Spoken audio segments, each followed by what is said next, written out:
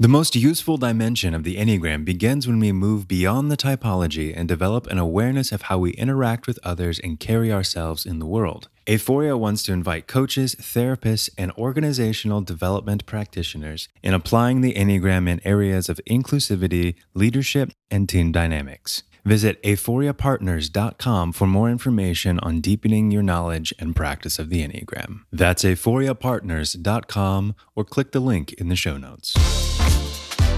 Welcome to another episode of the International Enneagram Association podcast. We are here with two very special guests, and we have not stopped laughing since they walked through the door. Yeah. It's been so much fun. So we're going to keep the fun going with Sharon Ball and Renée Siegel. Welcome to both of you. Thank you. Welcome to us. Thank you. So you're edit that out? We are welcome. No. That stays in. We're glad you're here. We know that you are just coming off of a session that you taught here at the conference. So there's a bit of an adrenaline rush going right now. We want to keep that going. How do we transition? Yeah, right? Trauma. Yeah. I would love to hear about the session that you guys just came out of. How did that go? What was it like? What are you really hoping that people just kind of walked out the door going, that was amazing, or this is what I learned? So the session was focused on Enneagram-informed awareness. So basic level of how to be aware with anyone going through trauma, how to move into awareness, help them out. And we covered several aspects, the 5 different types of trauma, big T, little t, chronic, complex, in a brief overview of that. Essentially, I wanted them to come out feeling equipped to be a gatekeeper, which is any one of us. It's the initial person that's going to hear that someone has gone through a trauma, because more often than not, they're not going to come to Renee or I at first. They're going to go to a safe person, and then that person will refer them to a therapist. And so I wanted everyone in the room to have the essentials so they can go out and spread the essentials. And all of that's packed into the book. So we recently had Sharon on our podcast, Fathoms, and had a wonderful interview there as well, where she unpacked her book a little bit more. So definitely, listener, go check that out on Fathoms Enneagram podcast. But Sharon, as you're talking about these gatekeepers, what are the prerequisites to being a gatekeeper? Ooh, Renee. Everybody's a gatekeeper. I mean, that's sometimes, it'd be nice to think that we have prerequisites of being a gatekeeper, but a gatekeeper is basically anybody that is exposed to someone who is traumatized. And I think after the pandemic and what's been happening in the world at large, I don't think anybody's excluded from that. So it's relationship. That in some ways, that's the prerequisite? No, I think it's just any human being on the street. Being human is a prerequisite to gatekeeping. I would identify as human, yes. Yes, right, and great. so, and having a resource, trauma awareness is a tool. So if I walk out onto these streets in San Francisco, I'm going to encounter someone who's experienced trauma. Now, they might say something that's a little snotty, frustrating, or impatient, and I will be able to hold space for that and depersonalize it, because I can look at it from a trauma lens going, maybe they're hurting. Okay, well, it's not about me. I'm going to keep doing my thing. I do think there's a level down or level up that you become trauma informed. After you're aware, you take more classwork, learn more about trauma, and you become informed, trauma-informed care. And then you can move into places like Renee and I are, trauma qualified. And that's your psychologists, your licensed professionals, but everyone, base level, is a gatekeeper for trauma. They're going to either receive it, encounter it. A family member walking down the street, seeing people who are aggravated and distressed and who have probably experienced more than their nervous system can handle. I think in any given day, someone who is out in public is probably going to be touched by somebody who's experienced trauma. Sure. Absolutely. Well, I'm just meeting you all for the first time 5 minutes ago and haven't been able to hear the Fathoms podcast that you were on. For the new listeners to the IEA podcast who aren't with us in person today and who may be listening to this later, could you introduce yourselves and talk a little bit about your professional qualifications working with trauma? Sure. Well, I'll start because you asked me to. I've been a therapist for 43 years. And the focus of my work has been in relationships. I was educated as a marriage and family therapist, and the focus of my work currently is family issues related to those impacted by addictions. Mm-hmm. Just opened the first Enneagram-centered gambling addictions treatment center in the world, I believe. What? Oh. Yes, in Arizona. Wow. But I've been working with individuals and groups and families. I love family work. I'm an Enneagram type 2, so I love work on relationships. That really, it really fills me up big time. So working with families and having the opportunity to heal relationships, and especially as they're related to addictions. And when we look at this kind of trauma lens, trauma is really the basis. It's actually, addictions are the way people are coping with trauma in their lives. Mm-hmm. And so that's a big part of my practice. I'm also an internationally certified coach and come from a really long line of certifications from looking at alternative health and looking at lifestyle issues through a wellness lens, because when you're working with people who have been impacted by addictions, a lot of them can't take medications or other drugs that they might otherwise take. So I've been very, very interested in that as well. Mm-hmm. Yeah. Thank you. So that's another podcast on the addictions, right? Incredible, yeah. It is amazing work. Yeah. Thank you. My name is Sharon Ball, and I've been doing trauma therapy over 25 years, and I've branched out in the last 10 years taking that trauma work into corporate settings, workplace psychological safety, really believing that this information needs to get out to everyone. So it'll help our workspaces be healthier, thriving. And then I do a lot of work with first responders out in the field. And that, I think, probably keeps me active in acute traumas, in that moment. And it is also a good reminder of all the different types of trauma that people are encountering in the world. So that's kind of what I've been doing, yeah. Mm-hmm. What I'm struck with is, what I'm hearing from both of you, is that Enneagram is second. And a lot of other things, trauma-related in therapy and that sort of thing, is first. Can you speak to why that is and why you think that's important? Well, for me, I wasn't introduced to the Enneagram until about 20 years into my professional work, but it's really become central and the hub to everything that I do. But the word Enneagram and even the concept of studying the Enneagram is, although it's far more mainstream today than it was when either of us began studying, if you lead with that, I think that you could have the potential of losing people. Mm-hmm. And there's all sorts of ways to discuss patterns of personality or styles of being or character structures without even ever using the word Enneagram, and learning to speak someone's language and find that a cookie cutter approach that they may have experienced in treatment in the past, which has been ineffective, is now being replaced by something that's very appropriate based on their type.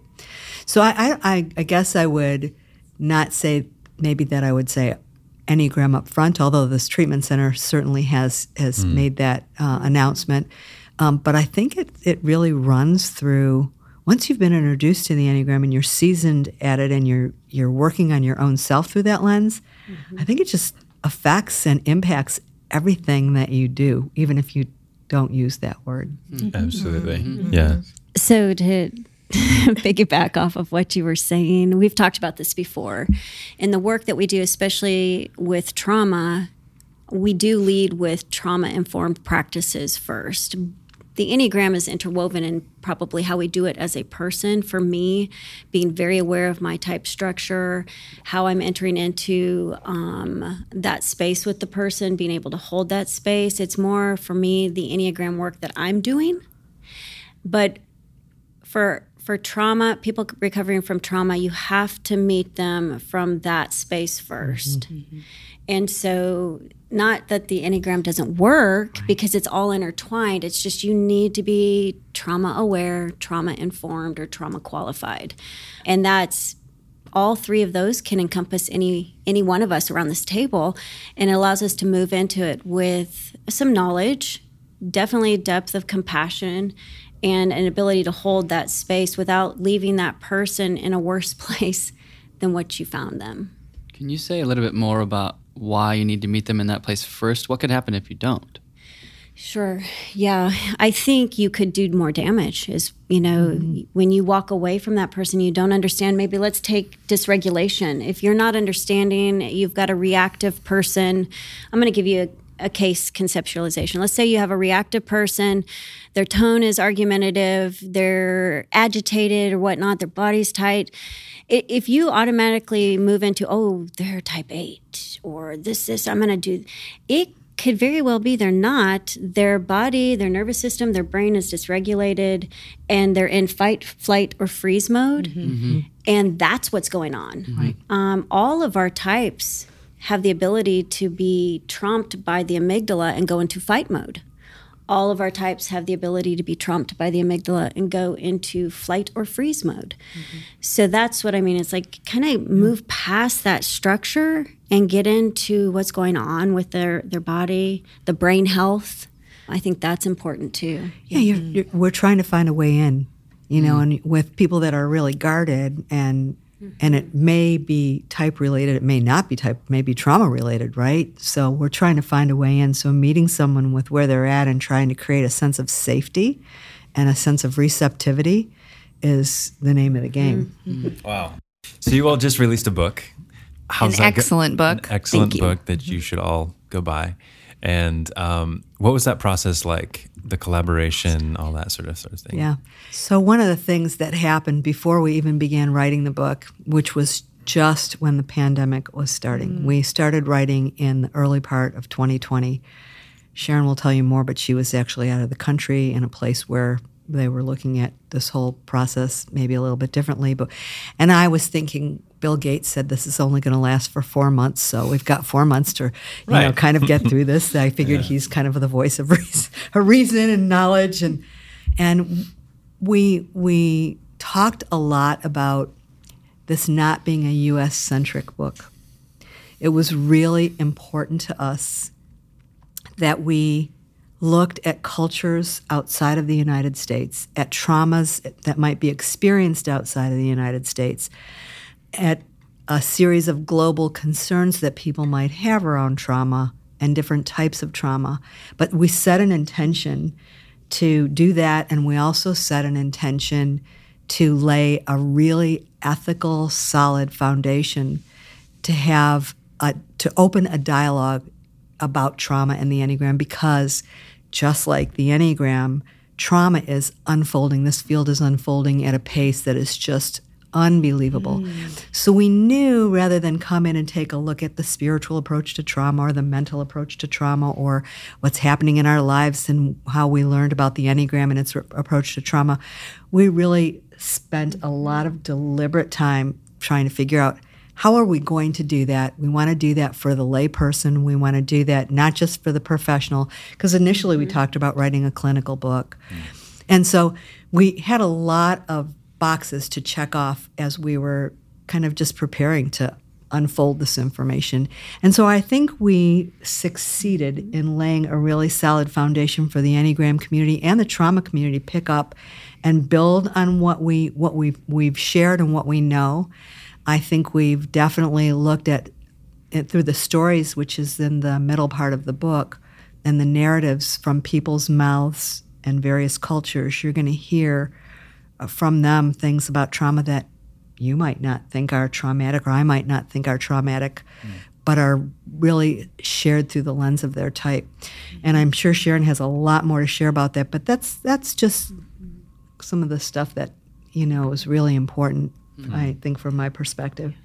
I love the U.S.-centric not being our focal point, because I think both Renee and I believe firmly in order to change the world, it's got to be a global perspective, right? And oftentimes here in the U.S., we can focus on self from a national perspective, a collective But the pandemic really broadened that, right? It really showed all around the world people coming together and, showing up in ways that you least expected it. So the birthing of it happened before, but it really took flight with the pandemic. And I wrote about this, and we both had our own experiences during the pandemic, but I was in Israel, and my son and I went for his 13th birthday, and we were the last out of the U.S., and we were told over the pond that we would not, like, everything was being shut down and that they might have to turn our plane back, but we ended up landing. So I thought, this is interesting. And we finished our entire trip. We were 3 days quarantined the last part of the trip. And that's when I started to really write and was even, I think we were texting or emailing back and forth. I was calm. Like, I had no idea what was going on in the U.S. because of the Israeli military response to the pandemic was so counter to what my friends and family were experiencing in the U.S. So it wasn't until I got back, landed here in San Francisco, my son even, it was a shock for him just how the airport was and the chaos and everything. I think that it was the best place for him to be in Israel when the pandemic broke out because he could see the order. And so just seeing all of that, that really helped me to even probably come at it from that bigger perspective, the fuller picture. There's a greater picture going on here than just in my little town, in my state, in my country. And trauma is global. And this is one thing that, I get excited about. Trauma, it is a universal experience, and pain is a universal language. So I think it's something we all can identify with. And when you get outside your little bubble, you then can see, wow, people all over the world are hurting. And the pandemic offered that perspective to us. Yeah.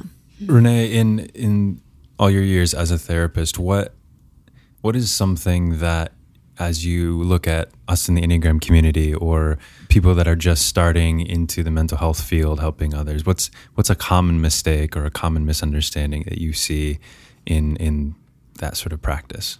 Well, if we're talking about using the Enneagram in that regard, it's really looking at just type. I mean, everybody wants to know their type. And then they want to type everybody else in their family. And sometimes they want to type everybody else in their family before they really want to investigate their type because they're looking to, this is what's wrong with you. This is what's not wrong with me.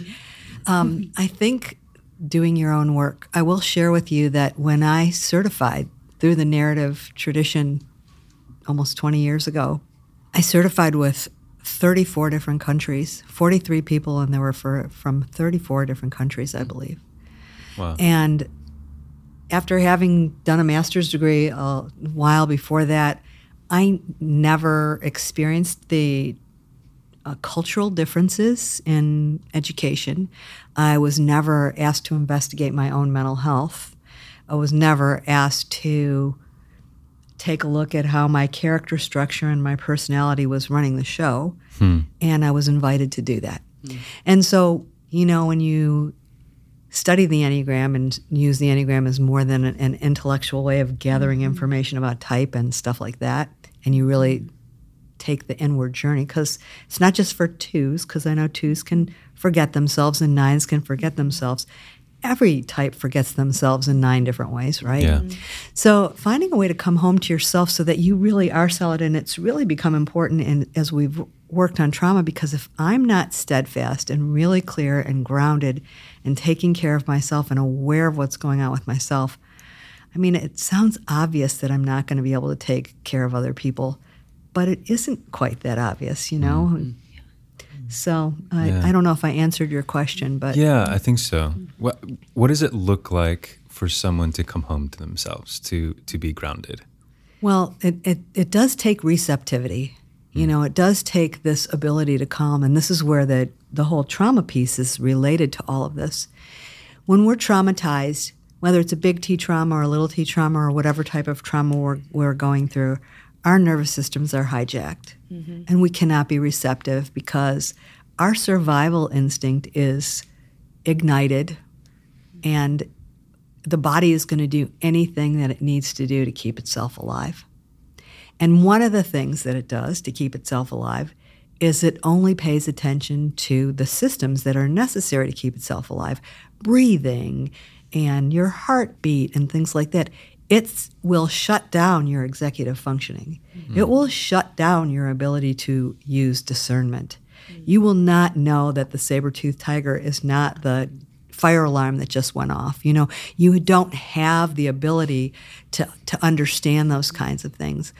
So I think that's probably one of the more important things, is to look at what does it take to find receptivity? How do I calm myself down enough to quiet things in my life? And I'm not talking about external things in your life, but finding a way, a practice in your life where you can actually hear yourself, and then have the tools not to be so scared of yourself when you do hear yourself, because when you finally are quiet enough to hear what your head is really, talk about cell phone distraction and binge watching Netflix and calling your friends. And I mean, this whole notion that coming home to ourselves is a requirement, and then gathering the tools in order to find a safe enough way to be with yourself. And sometimes that safe enough way is just for somebody to offer you the support that's where an Enneagram community is so crucial. You know, we're all doing this. You're not doing this by yourself. You're not the only one with the crazy chatter or the internal critic. You know, we're all doing that. And so those are some elements. There are so many elements of coming home to yourself, but those are some of them. Yeah. Any type of inner work requires a confrontation of versions of ourselves that may be uncomfortable or scary. Sarah Jane Case invites you into a poetic exploration of who you thought you had to be through her new book, The Enneagram Letters. You can find this creative approach to your personal development anywhere you buy books online or using the link in the show notes. For anybody listening here in the future that might not quite have a decent understanding or on trauma, on what that word actually means, or just because simply trauma has become so popularized, can you give us just some what your understanding today of what that would be? So trauma is not the event that you've gone through. You know, so many people go, that must have been so traumatizing. You heard, somebody broke into your house. Well, I would imagine it probably is traumatizing, right? But that's really not the definition of trauma. Trauma is your body's response to what happened to you. And there's some really interesting things that we know about our body's response to what happens to us. Like if we're with someone else going through a traumatic experience, our traumatic response is likely to be lessened than if we go through that experience alone. I was sharing in Sharon's workshop earlier today. I was here in 1989 during the San Francisco earthquake, actually in the stadium. Wow. Married to my previous husband who had a compulsive gambling problem, and he placed a very, very large bet on the game.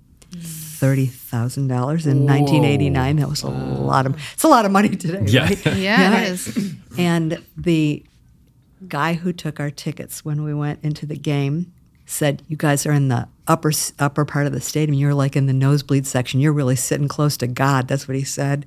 And I thought to myself when the earthquake hit, I'm so happy we're in the upper part of the stadium to get the nosebleed section as people were carrying out chunks of the stadium when the earthquake hit. But the response to, I was sharing in Sharon's workshop that the response to that was so divided. Some people responded to that by looting stores all over the city. I mean, they were just throwing rocks at windows and carrying things out. And then there were other people who were escorting people to up really, really steep hills that they couldn't climb, or putting them in vehicles, or helping them in ways that you would never have even, you just saw this generosity and kindness of spirit come out. At the same time, the greed and the other ugly side was coming out. It was just so weird, you know? So trauma is your response, your body's response to what happens in an uncomfortable or stressful situation. And there are tons of different types of trauma. I'm not sure I've ever heard someone describe trauma that way. It's always about the event and not necessarily the thing that happens afterwards. Yeah. Yeah, it's what happens to you. Yeah. You know, it's the impact to this, all of this, not just physically, but emotionally, mentally, spiritually, relationally, all of that, nervous system, everything. So for anybody listening, that the potential of that reality being true for them, maybe for the first time, hearing that definition now, what would you say to them in this moment? Well, I'm going to turn it over to Sharon. Why don't you talk about revisiting trauma, being re-traumatized? Because I think that's like so important in our. So when they hear Renee's definition, might not even have known that a word to put to what they've experienced, and that can even be a little startling right now. Wow, I remember this and that, and I think that's what happened to me, right? And then I think there's also re-traumatization, where when we do storytell or trauma storytelling or education on how to recognize trauma, even people within the room studying or learning about it can be triggered and re-traumatized by the experience. So it's odd. It's like we have to be able to tell this information, get this information out, and at the same time know that it's going to be hard for people to hear it. And as hard as it is to hear it, you're going to move through it with some tools, and also just knowing, being able to say, name it, this is what's going on with me, takes the abnormal feeling away, I think, for a lot of people. Like, you're not a bad person because of how you're feeling and what trauma did to you. Like, that traumatic experience is not, it doesn't define you. And I think so often, at least in my life, when I've gone through those experiences, it begins to define me. And I feel very lost because trauma then overrides every good part of me. Right. So that's what I would say, you know, just notice the hard, and then remember that's trauma. That's the experience of it. And there's you. And there's all of you, right? Yeah. And sometimes there's things in the event that trigger you that are kind of different. Like after the earthquake, going to a rock concert or a musical concert and hearing people just do this with their feet on the floor like was going on in the stadium. I could not go into large events where that kind of noise happened for a long time. I actually had to do a little bit of work on that. It was just, and that didn't have to do with the earthquake itself. It was just hearing that everybody doing this with their feet on the floor. It just it hijacked my nervous system. And that's ultimately what's happening is, again, that re-traumatization is the process where your nervous system is getting re-hijacked, maybe not sometimes by telling your story, but oftentimes by things that are just, that smell like the senses, the five senses. The five senses, yeah. So trauma can convince you that you are what has happened to you. Yeah. Like, that's how powerful trauma is, the experience of it. And again, remember, it's the impact to your body, your brain, everything. So it is in you. It is in you. It's moving around in you, and you feel it. It walks with you every day. So until you resolve that, these triggers, the more you resolve the trauma, the more the triggers might not impact you as much. They'll fade away.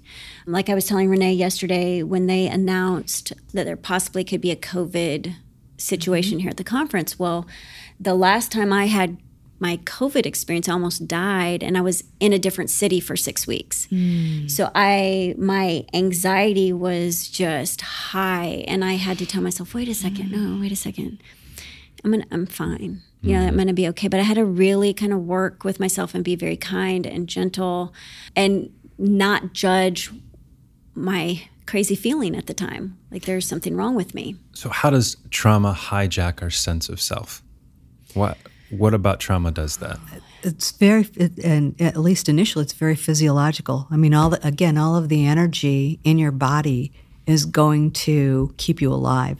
It's going to your breathing, and it's going to your heartbeat, and it's going. I mean, you don't have an appetite when you're going through trauma, and you can't collect a thought. You can run fast, you can flee fast, you can freeze, or you can acquiesce to the predator that's that's created the trauma. That's the fawn response. So there's a fight, flight, freeze, or fawn response.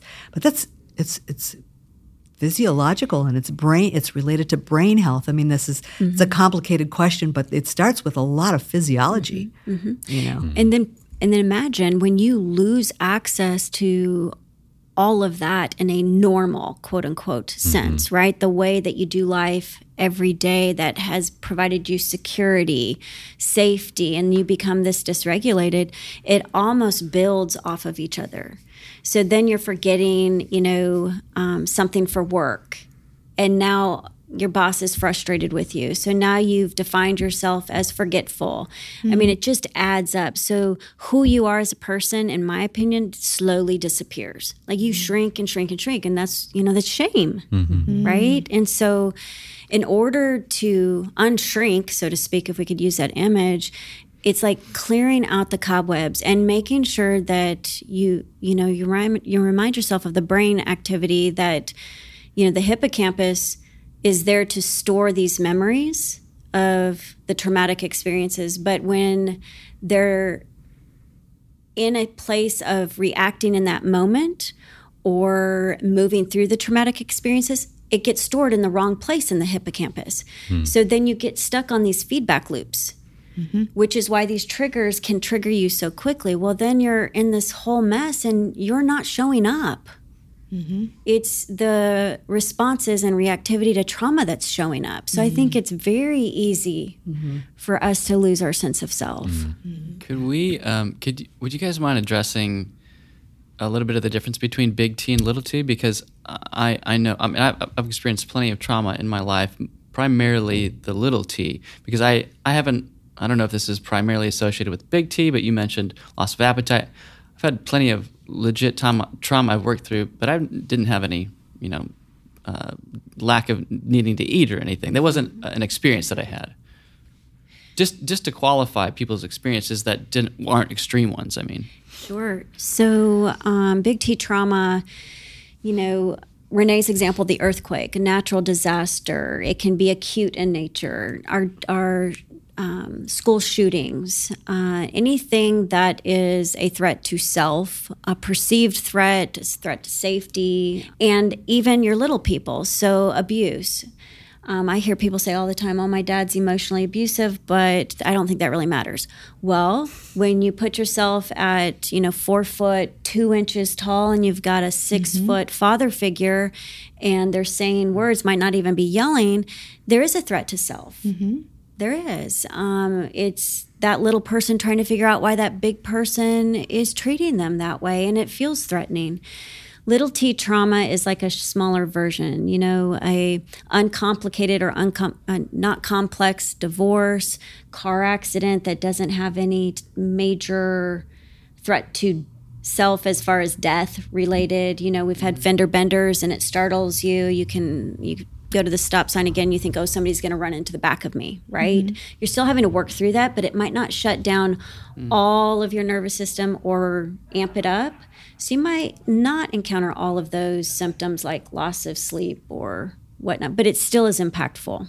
I think we could talk all afternoon and still only scratch the surface of what there is to talk about. I know I've got like 15 questions of like, oh, I want to ask this, and we just don't have the time for it today.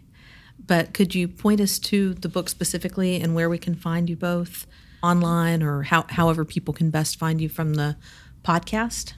Well, the book is called Reclaiming You. You can find it on Amazon or Barnes & Noble. And my website is yourpurepotential.com, the letter U, the letter R, pure, P-U-R-E, potential, P-O-T-E-N-T-I-A-L.com. I'm excited for you guys to pick up the book. Sharon? Yes.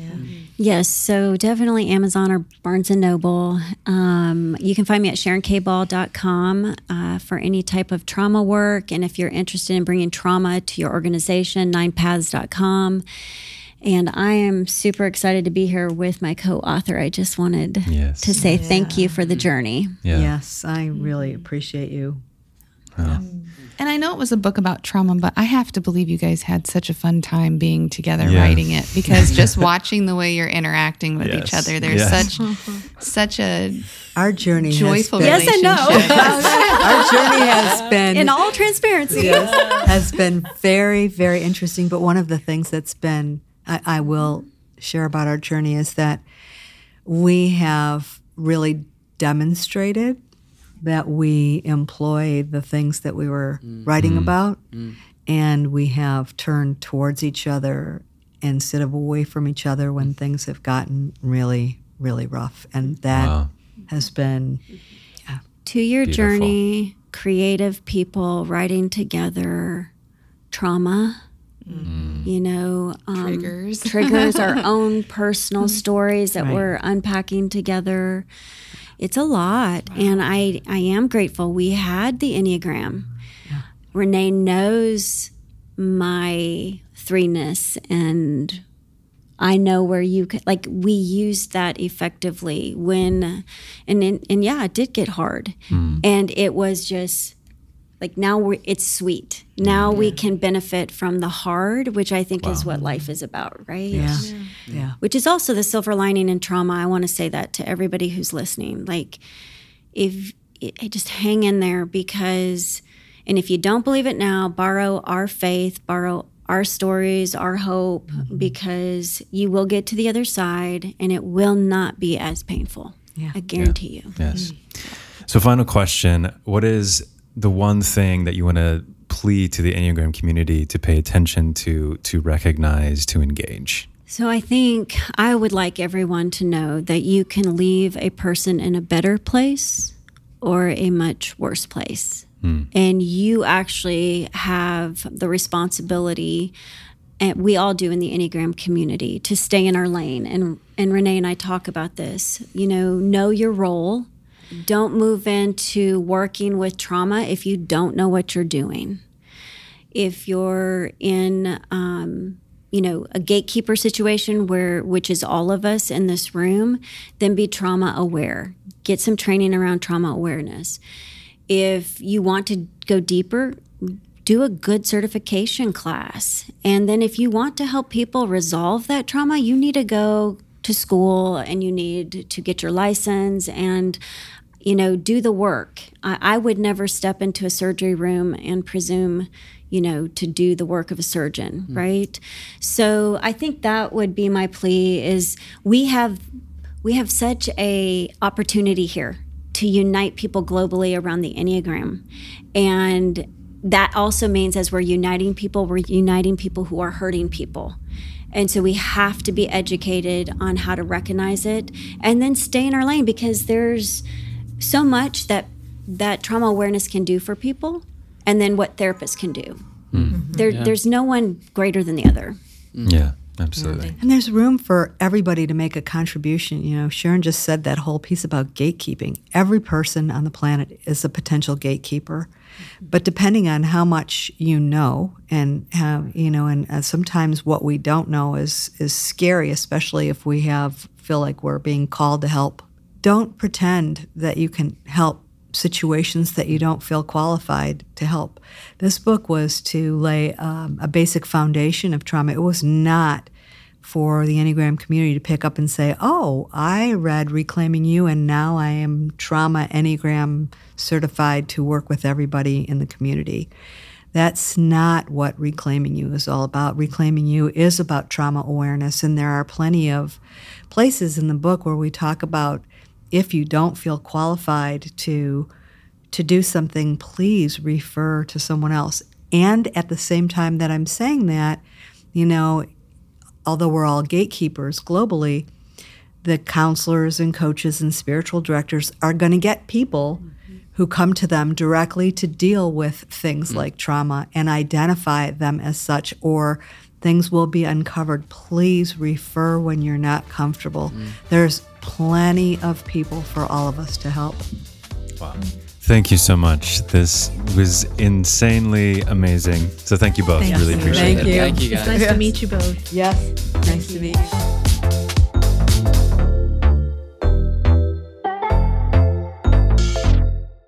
We are recording, and just again, housekeeping, sensitive table, so try and avoid making solid points on the table. Make solid points in the air. Yes, if possible. Okay. Gesture broadly. So when you're dealing with trauma, yes, no example of what not to do. I can already tell this is gonna go. Right, be amazing. You want to strangle a person. The entire podcast will be done with hands on head. Or sitting on him. Okay. Are you ready? Okay. It's like, really, can we get going here? Okay, I'll bring us in.